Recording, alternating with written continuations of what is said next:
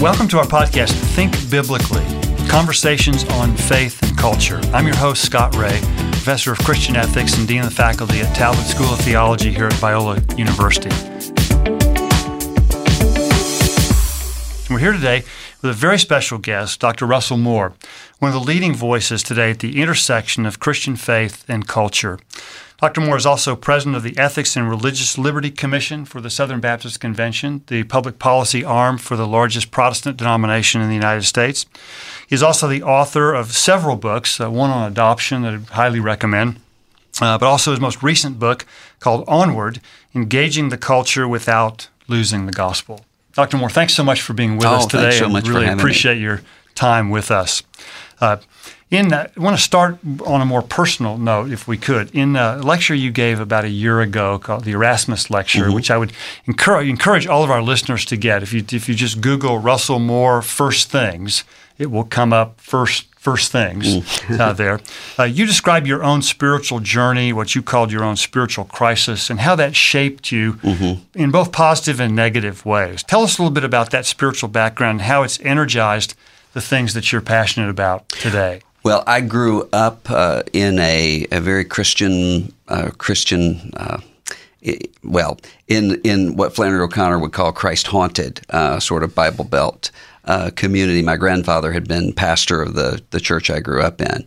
So I had a very good time of Christian nurture as a young believer in my congregation. I had some wise leadership there. But when I turned 15 or so, I had a major spiritual crisis. Wondering, as I looked around, I saw many of the things going on under the name of Christ, including racism and other things. I wondered, is this all just some sort of a hood ornament on top of Southern culture or American culture rather than an actual word from God? Thankfully, I had read the Chronicles of Narnia when I was a kid, and so I recognized the name C.S. Lewis when I saw it on the spine of Mere Christianity. And I really think that the Lord used that not only to save my faith, but probably to save my life, because I found someone who it didn't seem as though he was trying to sell me anything.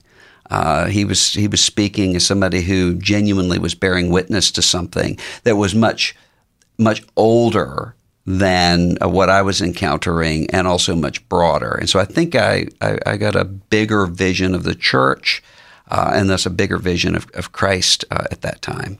And so one of the major burdens I have now in my life is speaking to other 15-year-old Russell Moores, right. or those who are facing that same sort of crisis. Now, tell us just a little bit about your organization, the Ethics and Religious Liberty Commission. I suspect many of our listeners don't maybe have heard of it, but don't know exactly what you do.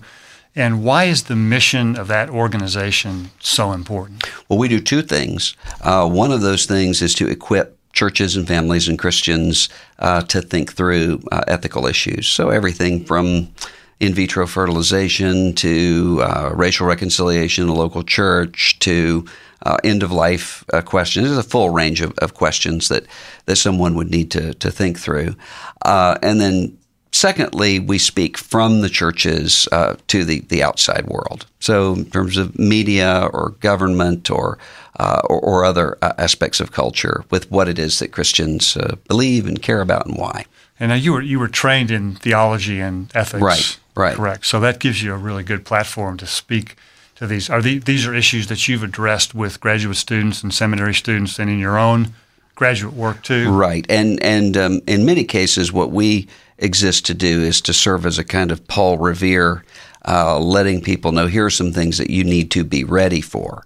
Whether that's with parents trying to think through technology as it applies to their children. And as I'm sure you've seen, in many cases you have really biblically shaped, informed parents who just aren't aware of some of the technological changes and innovations out there, or with more broadly with churches thinking through. For instance, when I was serving as pastor of a local church, one of the things I noticed was that when the factory down the street from us would furlough or have layoffs, even just the threat of that, I would immediately start seeing all kinds of fractures taking place, especially in the lives of the men in that congregation. So I'm trying to say to churches right now, think through what is going to take place in terms of automation, not in some kind of Luddite, we don't want to go there mentality, but in terms of saying what is going to happen if within the next 5 to 10 years we have driverless cars that are routine. What happens when so many of the men in our congregations are truck drivers or Uber drivers or cab drivers, and suddenly that's gone? How are we going to be able to support the people going through that time of uncertainty and so forth? So we try to inform people about what they're not thinking about yet. What would you say are some of the, if you had to list maybe the 3 or 4 most pressing things that the folks that you minister to need to be on the alert for? What are the things that Paul Revere is sounding the loudest alarm about? Well, one today? of those things is racial reconciliation and justice, which I think there are many Christians who assume history will take care of this, and maybe we have some lingering sorts of flashpoints, but those will be resolved, and that's not the case. I think we're going to come into a time of even greater racial tension and racial injustice around the world than we are right now. So that would be one of them. The others, frankly, most of them have to do with technology, whether that is with, for instance, there are a lot of churches that are doing admirable work when it comes to pornography. A lot of churches aren't. They're not even addressing it, not even mentioning it, but some churches really are, and equipping people to be able to recognize what's going on and to avoid it.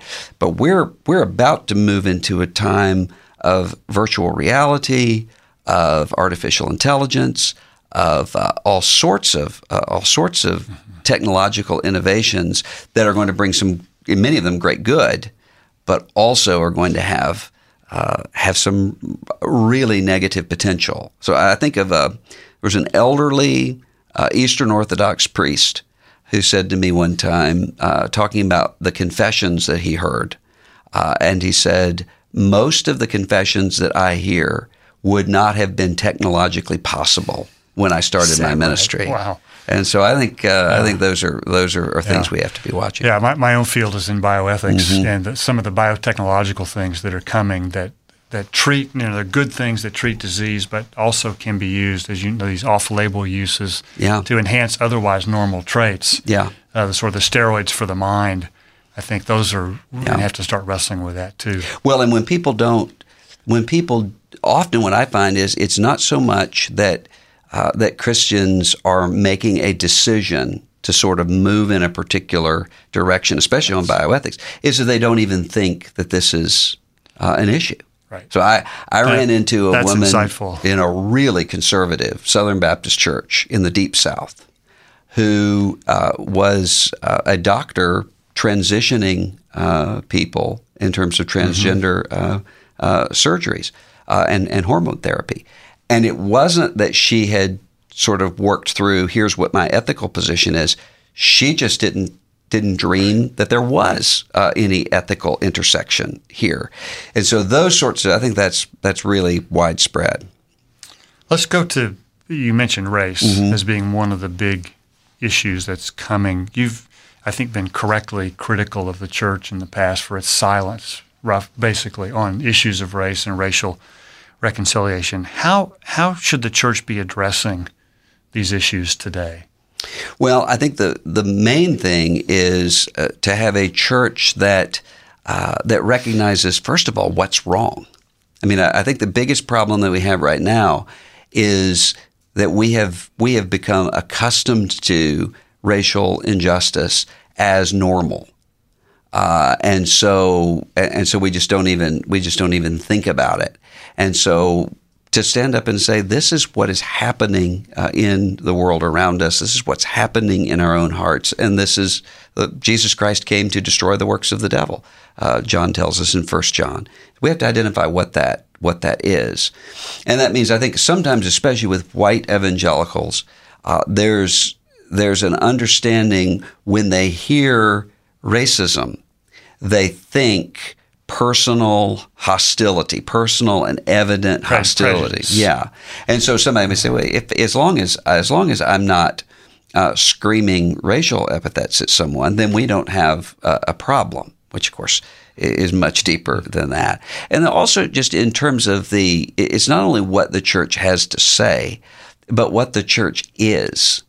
And so when you look at the New Testament and you have Jesus putting together in one body Jews and Gentiles, why is it that our churches are so indicative of cultural identities or economic identities rather than that reconciling work of the Spirit, which is a sign, Paul says, to the principalities and powers of the gospel, but also because this is the way that consciences are formed. And so if Galatians 6, we bear one another's burdens, if I don't know what my brother or sister's burdens are, I'm not going to be able to help bear them, and vice versa. So that's an important part of it as well. I think sometimes we forget that the early church dealt with what I would call the mother of all racial divisions with Jews and Gentiles. And it was not just Jews and Gentiles being a separate ethnicity. I mean, Gentiles was a mixture of all sorts of ethnicities that Jews had to be reconciled with. And they, some of the book of Acts where they wrestle with that is not very pretty. No, it's not. It's not. But thankfully they came to, I think, to a good resolution. Some of those things. But the idea of you mentioned sort of white evangelicals. Mm-hmm. How do you understand the notion of white privilege and how that impacts the discussion of how the church should be involved here? I think of a friend of mine who actually is a pastor in California, African-American pastor who we were just talking one day about sharing prayer requests. And he said to me, would you pray for me? My son is filling out applications for college, and there are certain colleges I don't want him to get into because I don't think that the areas where they are going to be safe for him as a young African-American man. And I realized I've never had to think about that at all, and would never have to think about that with my own children. And so I think that what happens with white privilege is not just that we have a society where white European people started off way ahead and were actually enshackling and enslaving others, but also just the way that there are dynamics going on around us that often white people just don't even know about. So I can walk into a store here and walk around. No one likely is going to follow me, assuming that I'm shoplifting. Right. I have a colleague who's a young African-American man who I almost guarantee were he to walk into a particular store and walk around, people are going to watch him and follow him. And so I think sometimes white Americans just don't even recognize that that's going on. I asked my friend Chris Brooks, who's a pastor in the inner city of Detroit. Yeah. I said, tell me, have you ever been stopped by the police for no apparent reason? And he just laughed and said, every African-American man I know has been stopped for no apparent reason. And that's something I think that, given where probably you and I grew up, that's a hard thing to relate to. Yeah, there's a pastor of an African-American church in my city, one of the most prominent figures in the city. I mean, his face is literally on the wall when you come out of the airport with advertisements for his church, massive church, who gets, he says, pulled over every time he goes into a suburban area because he's an African-American male driving a nice car. People assume he's a drug dealer every time. Yeah. I mean, that's something that's just never going to happen to you or to me. Chris had said that when when African American families talk about having the talk with their kids, white families refer to that as the talk about sex and sexuality. For African American families, the talk is about what to do if you get pulled over by the police. Exactly. This is which would never have been on my radar screen. Until having that conversation. You spent a lot of time with millennials and Generation Z. Where do you think they are headed on the issues of marriage and sexuality? I know there's a sort of a popular conception that millennial Christians, Generation Z, are moving left on issues of marriage and sexuality. And in terms of the public arena, in terms of the civil sphere, that's probably true. Not so much because millennials and Generation Z have had a change of mind as much as they simply are aware that this is the reality in America right now. I don't think, though, that you're seeing any move theologically and morally when it comes to sexuality issues among millennials and Generation Z, if you look at those who actually are going to church. And I think that's especially what I find is that often I will find millennials particularly who wrestle with these issues for a time. And one of the reasons they wrestle with them is because sometimes the only thing that they have heard speaking a contrary word to the culture are from people who just simply aren't familiar with gay or lesbian people at all. And so they're thinking that these are the only alternatives I have. That's not the direction I want to go. And so they wrestle with it, they grapple with it. But I think sooner or later, what I've found in most cases is that they realize the issue here is ultimately one of biblical authority. It's just impossible to evacuate the Scripture, what the Scripture teaches when it comes to marriage and marriage definition and sexual morality. And so many of the people who do make those arguments, notice what the arguments are. Well, the Apostle Paul didn't know what we know now. I mean, that's really not a sexuality debate. That's a biblical authority debate. I even had one person arguing with me on this, who I said, well, let's not even talk about Paul right now, although I think Paul's inspired by the Spirit. Jesus. When he's talking about marriage in terms of male and female from the beginning. And this person said, I think if Jesus were alive today, he would hold my view. To which my response is, Jesus is alive today. Right. And this is someone who's claiming to be an evangelical, but really has already surrendered on a really key part of biblical authority. So I found a lot of people who wrestle with this for a time, but ultimately are saying, Jesus is right when it comes to questions of sexuality. So how do we hold to that while still loving our mission field and also caring for people in our congregations who have same-sex attraction or who have gender dysphoria? And if we aren't able to do that, then we're not really serious about holding to what the Word of God says. How would you counsel a pastor who has someone who comes to him or her and says, I'm wrestling with gender dysphoria.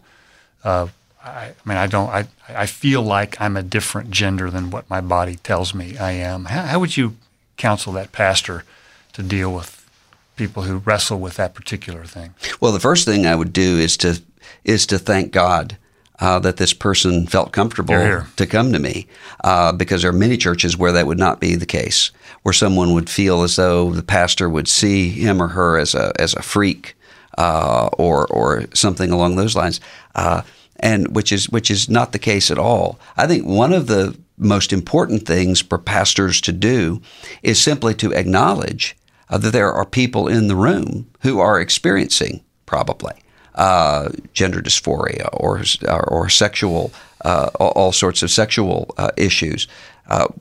In order to say to both the people who are grappling with those things and to everyone else, this is not something that evil people grapple with and deal with. This is something that is part of the entire world. And what it means to be a Christian is not to be exempt from temptation.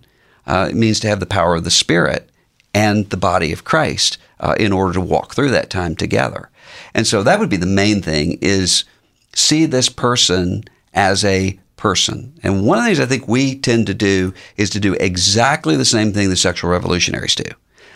When they want to say, you are simply who you are in terms of your gender identity or your sexual identity. We have, as Christians, have a much more complex view of what a person is. And so we're seeing somebody as both created and fallen, and to say, yes, you have this particular burden that you're grappling with right now, this particular point of vulnerability. I have another set of vulnerabilities, and we bear each other up. And then to have patience with what it takes to come in and realize, okay, this person is alienated from who he or she is created to be in the area of gender. All of us, though, are alienated from what we were created to be at some point or other. That's what Genesis 3 is all about. And so to have patience, working with someone, and not to expect, well, if this person is a Christian, that's just going to immediately go away. To say, let's assume that this is going to be a struggle that you're going to have for the rest of your life. May not be, but typically is, even if it's not. If that's removed, there are going to be 10 more sets of vulnerabilities there. And so we're going to support each other and bear each other up and help each other. Do you see the church as becoming a more welcoming place for people who are wrestling hard with issues of sexuality? I think so. I think the church is. I think the church is starting to acknowledge that we have many people who are bearing a particular burden here, and trying to find ways to minister not only to those people but also to parents and loved ones, which I think we've fallen down on quite a bit. I was in a church service one time. It was a Wednesday night service. I was teaching through James, and at the end of it, I would always say, does anyone have any prayer requests? People would give prayer requests, and we would pray. And this woman came up to me after, and she looked around, and then she whispered, would you pray for my daughter? She's an atheist. She's away at college. And I said, why are you whispering? And she said, well, I don't want anyone to know that we're the ones with the atheist daughter. And I realized, okay, if she's protecting herself from her church. That's painful. Yeah. On an experience that every family in Scripture, including God's, has, then something's really gone wrong in the church. And I think that's the case, too, with a lot of parents of gay or lesbian children who sometimes, because of the way the church has wanted to come in and psychoanalyze every bit of sexuality in a way that we don't do with other points of vulnerability, often causes parents to feel like, well, if we even talk to someone about this, they'll assume, well, you should have done this, that, or the other, which is just not the case. And so I think having churches that are willing to equip people and to say, also, this is what it looks like to hold to your conviction and to love your child. So we kind of know how to do that when it comes to sins that we're more accustomed to. Lots of other things. Lots of other things. But when it comes to this issue, I think sometimes there are parents who think if every conversation isn't a debate over Romans 1, then that means that I'm ashamed of the gospel. No, this is your child. Love your child and everything that means. And also stand by your convictions. And so that I think a lot of times that means equipping people on what on the parable of the prodigal son, how that actually happens. And so it's usually not at the end of a 20-minute debate. Usually it's a pattern very similar to prodigal son. Someone has a crisis and then says, where can I turn? And they have that relationship and they know to do that. And so often I'll say, don't give up on your kids or your parents or your whomever it is. Recognize that this may take years for that to embed in their hearts. And if you're the sort of people who say, I'm so afraid of you that I'll give up biblical conviction, you won't be able to reach them. And if you're the person who says, I'm going to scream at you and hate you, you're not going to be able to reach them for Christ. Yeah, you wonder what would have happened to the prodigal son had the father not welcomed him back with open arms. Exactly. That might not have been very pretty. Right, that's exactly right. Your book, Onward, I've really enjoyed reading through that. Thank you. The subtitle is Engaging the Culture Without Losing the Gospel. Tell us just a little bit about what that looks like.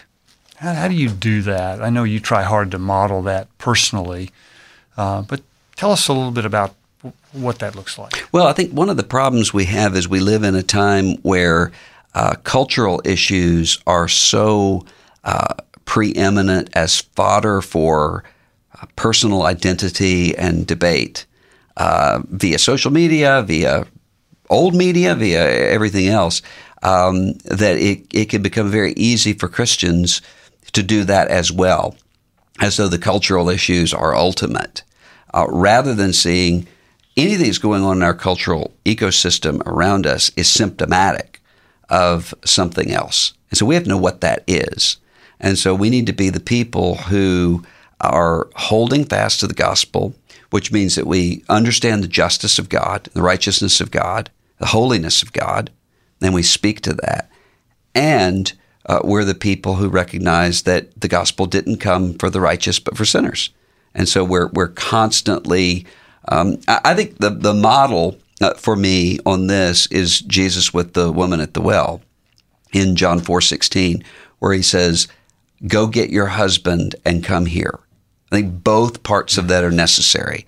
He talks about go get your husband, knowing what her situation was, that she has had 5 husbands and the man she was now with was not her husband. He knows that, and he goes there with her. But he doesn't stop there. And come here. You're welcome here. I want you to come here in repentance and in faith. And so I think that a lot of the time what we're dealing with, we're talking about various cultural issues, is really dealing with the things that we hide behind in order to hide from the voice of God. And so what I want to do is to address whatever that cultural issue is, but only insofar as I can turn attention back to the good news of the gospel and say, here's how the gospel informs both how we live in terms of God's justice and also in terms of God's mercy. Sometimes we're gonna fail at that. We're gonna emphasize something too much in one direction or the other, and need to recalibrate. But that ought to be the goal. Okay. That's helpful, because I think there's sometimes we view a tension between evangelism and seeking the welfare of the city. Yeah, that we're in evangelism and the common good, or seeking justice, but you see those as sort of intrinsically connected. I do. They're not the same thing. So I could work with people on issues of the common good where we don't hold the gospel in common. So I might work with people on sex trafficking who would not hold it all to biblical Christianity. But I'm wanting to show up there as a gospel-informed Christian who is recognizing that everybody I'm dealing with is potentially a future brother or sister in Christ, and even potentially the person who may evangelize my future grandchildren or great-grandchildren. So that has to, if we have that mindset, then that tends to correct us from this tendency to see everyone who disagrees with me right now on whatever is a particularly contentious issue as an enemy to be vaporized, rather than someone for whom we're saying, here's the mercy of God and the blood of Christ. Dr. Moore, we so appreciate your not only the courage of your convictions, but also the winsomeness with which you hold them, particularly in public. And you're in the middle of some pretty interesting, if not outright hostile, audiences that test your winsomeness mettle. Mm-hmm. How are a couple of ways that our listeners could pray for you in the months to come? Well, I think just praying for me to live out what it is that I believe, which is to be close to Jesus and to be seeking the power of the Spirit, to keep in step with the Spirit, and for balance. I think that's what probably every Christian needs, is to have people praying that that there would be a sense of wisdom as to knowing what projects to undertake and what not to undertake, and so forth. Yeah, this engaging the culture without losing the gospel feels to me a little bit more like a bit more of a tightrope walk than it's been in the past. Yeah, I think so. And so I think that prayer for wisdom about how to continue to do that wisely and winsomely, we'll continue to pray for you. Thank you. In that regard. Thanks so much for being with us. Thanks for having me. Your insight. This has been incredibly insightful stuff. Thank you. And so I'm sure our audience has benefited greatly from hearing from you. Thanks for taking the time to be with us. Thanks for having me. This has been an episode of our podcast, Think Biblically, Conversations on Faith and Culture. We're delighted to have heard from Dr. Russell Moore today. If you enjoyed today's conversation, give us a rating on your podcast app, share it with a friend. Thanks for listening, and remember to think biblically about everything.